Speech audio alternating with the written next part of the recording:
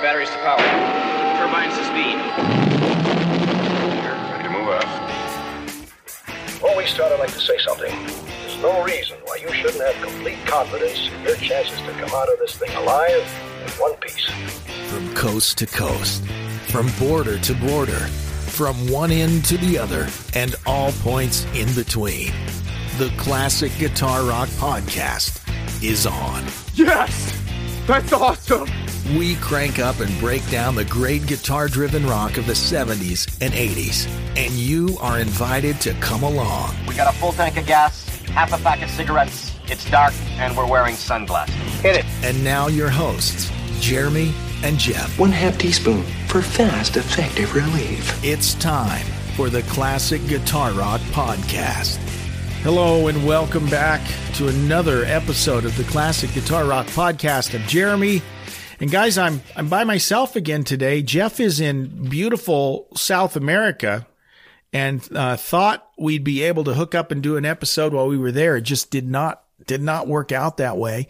We still owe you a discussion and review of the Blackberry Smoke album, Like an Arrow, and we'll still do that. But in the meantime, I wanted to check in with you guys and do a little update. And then I do want to talk about one of my new favorite bands, and they're not a new band, and I've been aware of them, but just over the last, year or two, I've really kind of been getting into their music and gaining a new appreciation for these guys. Talking about Wishbone Ash. So we're going to talk about Wishbone Ash here coming up, but I do have just a few little items that I wanted to talk about. Vince Neil is in the news. And not in a good way. So 2 years ago, there was a big announcement of a big concert, and I might have some of these acts wrong, but it was going to be like a big 80s fest. It was going to be Def Leppard. It was going to be Motley Crue. I think Poison might have been there at some point. Maybe Cheap Trick, maybe Joan Jett. I don't know. These kind of roll together. But I know for a fact there was supposed to be a big tour with Def Leppard and Motley Crue on the bill. And I think at one time it was going to be a co-headlining, so they'd kind of swap back and forth headlining. Well, then COVID happened. All of that kind of hit the skids, and that didn't happen. And then they announced they were going to try and do it again this year. But now it looks like it's being pushed out another year, so it'll be 2022 until this Def Leppard Motley Crue tour happens. Well, recently, and when I say recently, I mean in the last 2 weeks or so, Vince Neil, this is a solo gig, and this is his first post-COVID performance. He's playing at the Boone River Valley Festival in Iowa, and I feel bad for the guy. I mean, you've maybe seen the footage from the Rock in Rio from 2019 where it is literally hard to listen to. I mean, it would be funny, except, people paid good money to see this. And it's just embarrassing. And Vince, probably not quite as bad as he sounded there, but it's pretty painful to watch and to hear. And of course, now there's concerns. Is he going to be ready for this big tour? It's going to hit a lot of major arenas next year with Def Leppard. And guys, Def Leppard still puts on a really good show. And you've seen the pictures of shirtless Phil Collen, right? These guys are still in pretty good shape and still doing a pretty good job compared to Motley Crue. And guys, I don't mean any disrespect, but Vince looks terrible, not healthy, sounds terrible. Mick Mars, I mean, they literally have to prop him up with the board. I mean, he is in bad shape. And I'm not making fun of that. I am concerned what's going to happen when this tour happens, if it happens. And there was also a recent podcast where Phil Collins, Phil's a nice guy. He's not going to badmouth anyone, but his response when asked about, hey, Vince is not looking good, not sounding good. What do you think? And Phil's response was, look, he's got a year to get ready. He's got a year to get ready. He can do it. We'll see. Now, another thing I wanted to bring up, we touched on KK's Priest. KK Downing, as you all know, left Judas Priest. Since then, he's kind of said he feels like he was kind of pushed. Whatever. He talks about it in his book, Heavy Duty. He's got together this new band with a stupid name, KK's Priest. I'm a KK Downing fan. I really like KK. I always have. I love classic Priest, but this is just a stupid name for a band. But anyways, they released their single. The new album's about to drop. The reception so far from the new single has been very positive, and people are excited about this. And on Metal Voice here last week, KK was asked, hey, would you entertain thoughts of ever, going back to Priest? And at this point, he's like, no way. He basically, I'm paraphrasing here, but he said, wild horses couldn't pull me back. He says, no. He said, I was a little nervous about going out on my own, but he's got confidence now, and he's already working on material for the next album. I do hope they come up with a better name. Let me just toss that out there. Okay. But this idea, everyone holding out hope that there might be some kind of reunion that KK could get back. Well, that ship has already sailed. And, Glenn Tipton, for all intents and purposes, I mean, he might be able to go out and play a song or two, but I think he's pretty much done. So we've basically got a Judas Priest with Rob and Ian, and Scott Travis, the drummer, has been there for like 30 years. He's been there a long time, versus KK and KK's Priest. So you got KK Downing, you've got Ripper Owens. Those two, the only ones right now in the band that were actually members of Priest. Les Binks was the original drummer, or slated to be the drummer for KK's Priest, but he had a wrist injury. And so you notice in the video, it's not Les Binks. And I think they wound up recording without Les Binks. So we may see Les Binks back in the fold. But let's just keep our eyes open for what happens with KK's Priest coming up. Guys, shoot us an email, classicguitarrock@mail.com. Let us know if you have any questions or comments or suggestions. We'd love to hear from you. I do want to share one email with you. A friend of the show, Eric Mason, who we've heard from before. Thanks for checking in, Eric. He sent this email, and it says, subject line, Deeper Family Tree Roots. He says, I really enjoy the Family Tree episodes. Have you ever considered going deeper into the blues? Influences of so many of the great rock guitarists. I had the privilege to see Buddy Guy in Austin a few years back. Until I saw him live, I could never fully appreciate his influence on Jimi Hendrix. Watching and hearing Buddy Guy live, it became clear Hendrix learned so much from him. Until I began trying to learn guitar a few years back, I never realized the deep connection between rock and the blues, but I really love learning about all the dots that connect and the deep roots that exist, going all the way back to Robert Johnson. Also, thanks for the awesome Billy Gibbons hacks. He's talking about on the YouTube channel there. Loving the podcast and the great guitar lessons. Thank you. Eric, thanks so much. And I responded to Eric. I said, hi, Eric. I had the chance to watch Buddy live in '94 from about 3 feet away. And I did. It was one of the greatest shows I've ever done. I saw him at the Masonic Temple here in Spokane, Washington. And I literally was standing at the foot of the stage. And there's Buddy Guy 3 feet away. I was standing at the front of a stage in a small venue. One of the greatest experiences of my life. Hendrix borrowed a lot from Buddy, and Buddy borrowed a lot from T-Bone Walker. I think that would be a great idea for the podcast. Thanks so much for listening. And then he replied back one more time. The blues had a baby and they named it rock and roll. That's a famous quote from Muddy Waters. And Eric brings up a great point and a great topic that we will cover in a future episode, the blues roots of classic rock, because they are undeniable. They are a massive part. The biggest trunk of the classic rock tree would have to be the blues.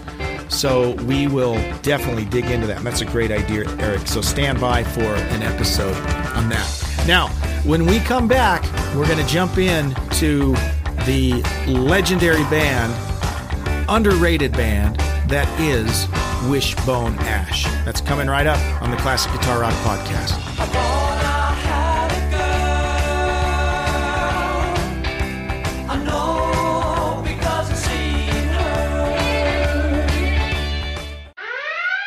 Attention!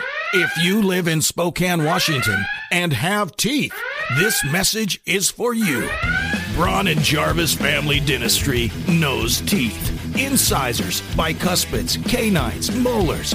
No tooth is too big or too small. I was delighted and impressed. So impressed, I bought the company. With Braun and Jarvis, you'll have the sweetest grill in the inland Northwest. And let's be honest, nobody wants a funky grill.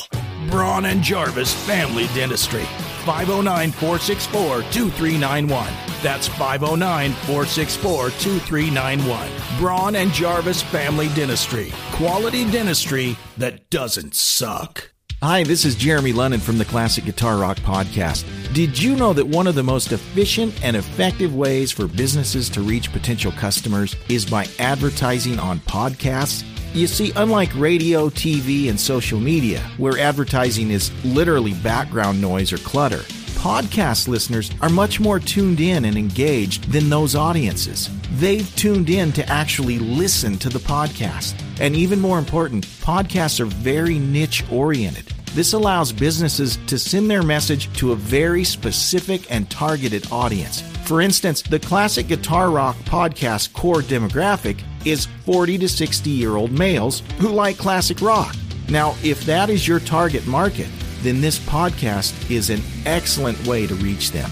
Oh, and by the way, this podcast is one of the top 3% most popular shows out of over 2 million podcasts globally, according to listennotes.com.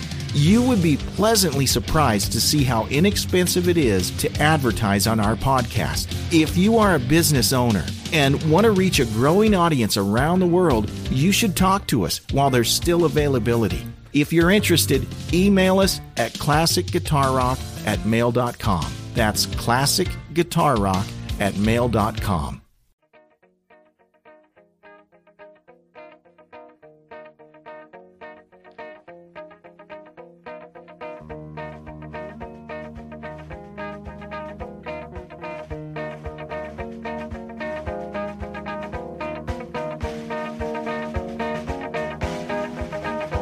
All right, welcome back to the Classic Guitar Rock Podcast. I'm Jeremy without Jeff today.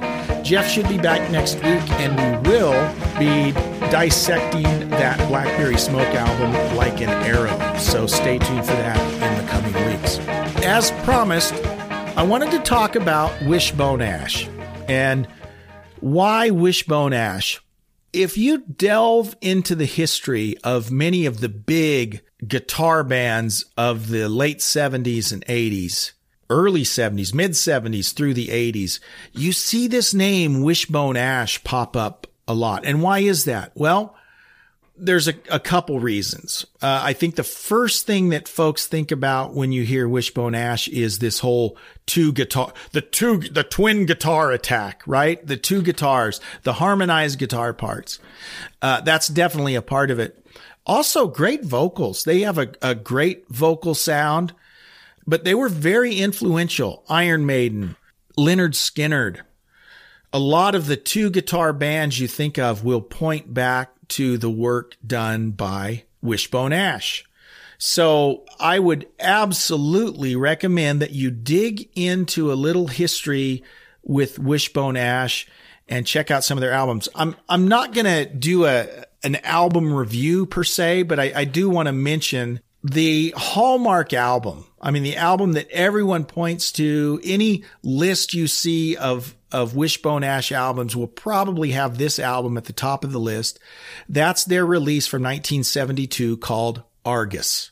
And it's got the album cover shows kind of a medieval soldier, centurion, whatever you want to call him, from behind. He's got like a red cape on. He's kind of overlooking, kind of on a mountainside, and you see him from behind, kind of overlooking a city or something off in the distance. And his helmet from behind is shaped just like Darth Vader's, which is kind of interesting. And there's kind of some medieval themes in some of the songs, But this is a really great album. And if you go back even before this album, on the first couple albums, Wishbone Ash really kind of gets put into the progressive rock camp. And you definitely hear elements of that on this album, on Argus, but on the previous albums, probably even more so on the previous albums. You know, you get the interesting prog rock things that you don't normally hear on a straight ahead blues rock album. You hear a lot of, you know, strange rhythms and quirky little parts that make progressive rock what it is. You definitely get that aspect of it from Wishbone Ash.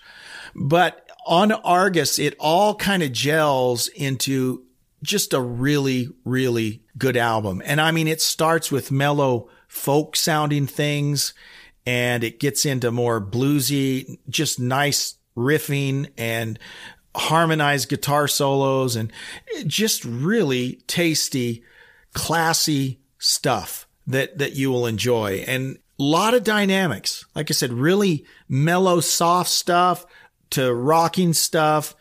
And the harmony vocals are really good. And I think something that any classic rock fan, any fan of the electric guitar, is really going to appreciate. So if you haven't delved into Wishbone Ash, do yourself a favor and do that. Let's talk about the history just a little bit. Now, Wishbone Ash started out in 1969 when a bass player named Martin Turner and a drummer named Steve Upton got together. And this was in a town, this is in England, Torquay, Devon in England in 1969. And so they get together, they're looking for a band. Oh, their first manager, by the way, you'll probably recognize this, is a guy named Miles Copeland III, who is also the brother of Stuart Copeland in the Police. Miles Copeland was their manager. Miles Copeland founded IRS Records, so that's kind of a famous name in the music business. So Miles Copeland was their first manager. And at this point, Martin and Steve need a guitar player. So I don't know if they posted it on a wall or something, but they advertised, hey, we need a guitar player. Two guys came, more than two, but the two they really liked. First was a guy named Andy Powell.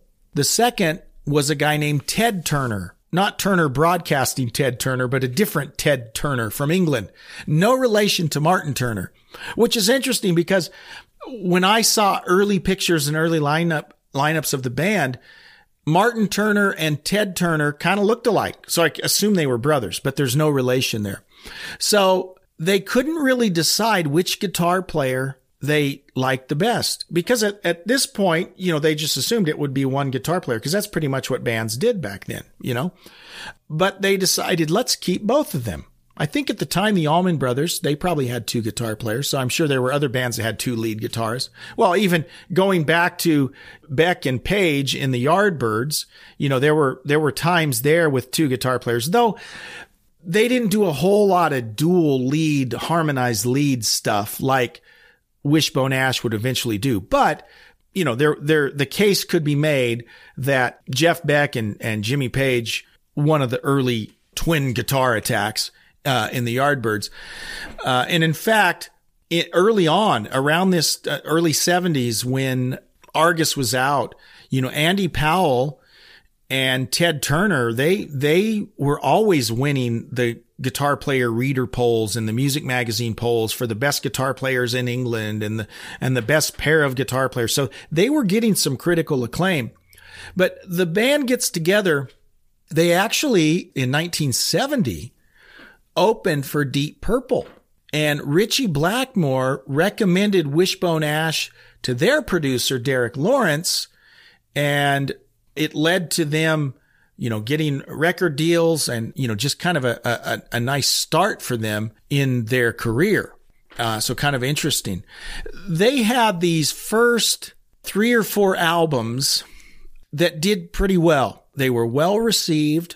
And after their 4th album, which is called Wishbone Ash 4, Ted Turner, the guitar player, left, and he was replaced by a guitarist named Laurie Wisefield. Laurie is short. I can't remember his first name. First first name or middle name is Lawrence, and the Laurie was short for Lawrence. So Laurie Wisefield came in, and this guy, kind of diminutive, small guy. You can tell when he holds a guitar, he's not very tall.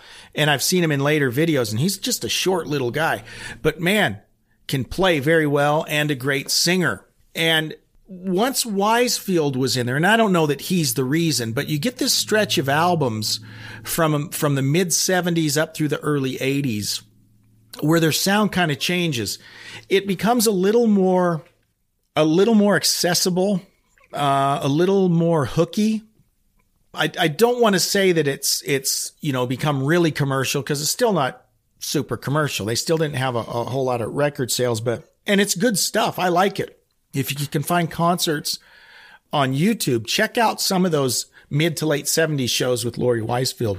But he's an excellent guitar player. Now, there's some interesting history with Laurie Wisefield. He played in a band called Home, a progressive rock band called Home, who had a bass player named Cliff Williams, who went on to be in a band called AC/DC. Laurie Wisefield, after leaving Wishbone Ash in the early 80s, he has been one of Tina Turner's touring guitarists for several years. One of the most interesting things he's done, and you should check it out, is a project with Mickey Moody, formerly of Whitesnake. This is around 2013, a little project called Snake Charmer, which featured several former Whitesnake folks. There's Mickey Moody, there's Neil Murray, the bass player. Laurie Wisefield comes in. They've got 2 albums out that are actually very good. If you're a Whitesnake fan and a fan of that type of music, I think you'd like those. But Laurie Wisefield is part of that project also. So there's some things you can check out. Another interesting little tidbit, in 1981, well, previously to producing this album in 1981, the bass player and primary singer Martin Turner, who created the band, if you remember, they told him that they wanted to get a front man. We want a lead singer. That's all this person will do is be a singer, and which means, Martin, we just want you to focus on playing bass. Well, Martin had been the main singer since the beginning. He and Andy Powell, there's so much harmony vocal. They're almost, I don't want to say always singing together. A lot of the time there's at least 2 guys singing, lots of harmonies. But Martin was the primary, I guess what you'd call the lead singer. Well, he decided to leave because he didn't want to be just a bass player. And they bring in this guy who had been in a band called King Crimson. He'd been in a band called UK by the name of John Wetton. Perhaps you've heard of him, right? Bass player and singer. So even though they told Martin that they didn't want a singing bass player, they wind up getting a singing bass player. And so they record this album in 1981. It's called Number the Brave. And Wetton actually only sings on one song. So I guess Andy Powell's probably doing most of the singing. He brought a few songs. In fact, one of the songs that John Wetton brought was a song called Here Comes That Feeling. Those of you that are Asia fans will recognize that song on the first Asia album, which sold millions and millions and millions of copies. He offered that song to Wishbone Ash, and it didn't wind up going on the album. Anyways, John Wetton was only appeared on that one album, only sang one song.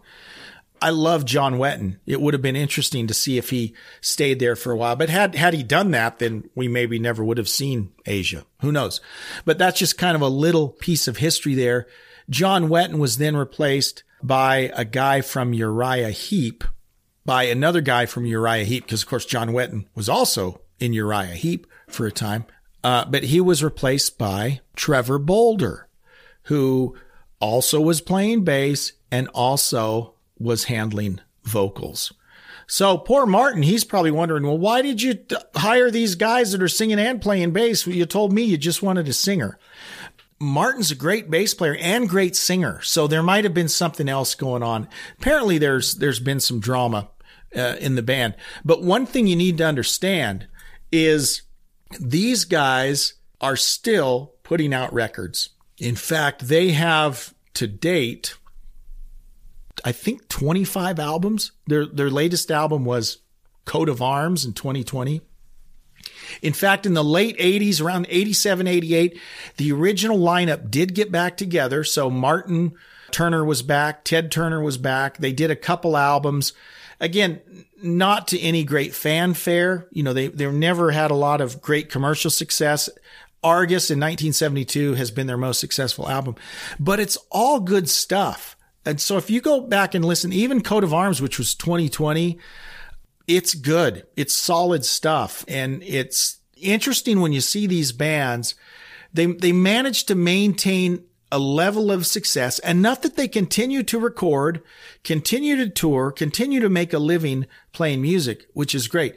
But it's good stuff. Now, I will say there's some stuff around 99, 98, 97.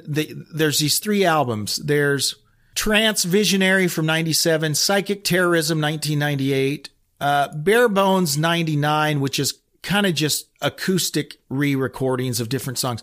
But the Trance Visionary and Psychic Terrorism doesn't even sound like Wishbone Ash. Okay. It's like electronic ambient type stuff. If you're into that, you might like it. But if it didn't say Wishbone Ash on the album, you would have no idea that it was Wishbone Ash. So those are kind of a weird stretch in their history. But man, they have pretty much like clockwork every year or two been putting out an album. They do have a few 3 or 4 year stretches where there's not an album, but for the most part, every year or two, they've been putting out albums. And this is the mystery about bands like this. When you watch, there's a video from about 75. Laurie Wisefield is in the band, but you've got Martin Turner on bass and vocals. Andy Powell's the only consistent member. He's the only one. He owns the Wishbone Ash name. So if you go see the band now, he's probably the only, in fact, he is the only original member. He's got several guys that have been in there 20 years, but they aren't original members. But Andy Powell has been the common thread. Always plays his flying V, always has glasses on, you know, kind of had a distinct look for a rock band. But I scratch my head thinking, why weren't these guys superstars? Because when you see them, some of these live shows from the mid 70s, the musicianship is great. Martin Turner, I think, is a great bass player. I think he has great charisma and is a great singer. Good looking guy. You know, Laurie Wiseman, good looking guy. I mean, they had the look. They had the songs. You just kind of wonder why they weren't more popular. And you might laugh when I say this, but as I listen to a lot of what they do, it kind of reminds me of Yes. Kind of Yes with more bluesy rockin' guitar playing, right? And I don't mean this as a slam against Steve Howe. Steve Howe's a brilliant acoustic player, a brilliant classical player. His electric guitar playing has never done it for me. I just never have been a huge fan of his electric playing.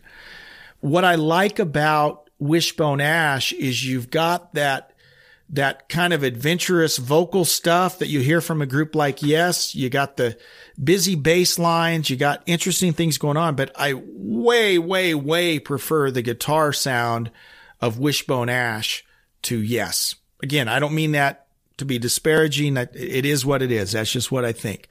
But if you're a fan of Yes, I think you'd probably dig Wishbone Ash too, if you went out and checked out a lot of what they do. One of the great things about them is it's hard to pigeonhole them because they are kind of all over the place, but it's all good. If you're a fan of good guitar music, whether that's folk influenced or blues or hard rock or jazz or fusion, I mean, you'll find something in Wishbone Ash that you'll enjoy. If you're going to start with an album, start with Argus from 1972. I love that album from beginning to end. Just a great album, great guitar playing, great singing, great bass playing, great production. Just a really good album. Guys, wanted to share my thoughts on Wishbone Ash and wanted to check in and say hi. It'd been a few weeks since we've had an episode, so I wanted to make sure we checked in with you all. As always, I'd love to hear from you. Send us an email, classicguitarrock@mail.com. We'd love to hear from you. Love to hear your suggestions. And as always, check out our YouTube channel, check us out on Facebook, check us out on Twitter, and we'll see you next time on the Classic Guitar Rock Podcast. Bye-bye. Thanks for listening to the Classic Guitar Rock Podcast. Please like, subscribe, and share.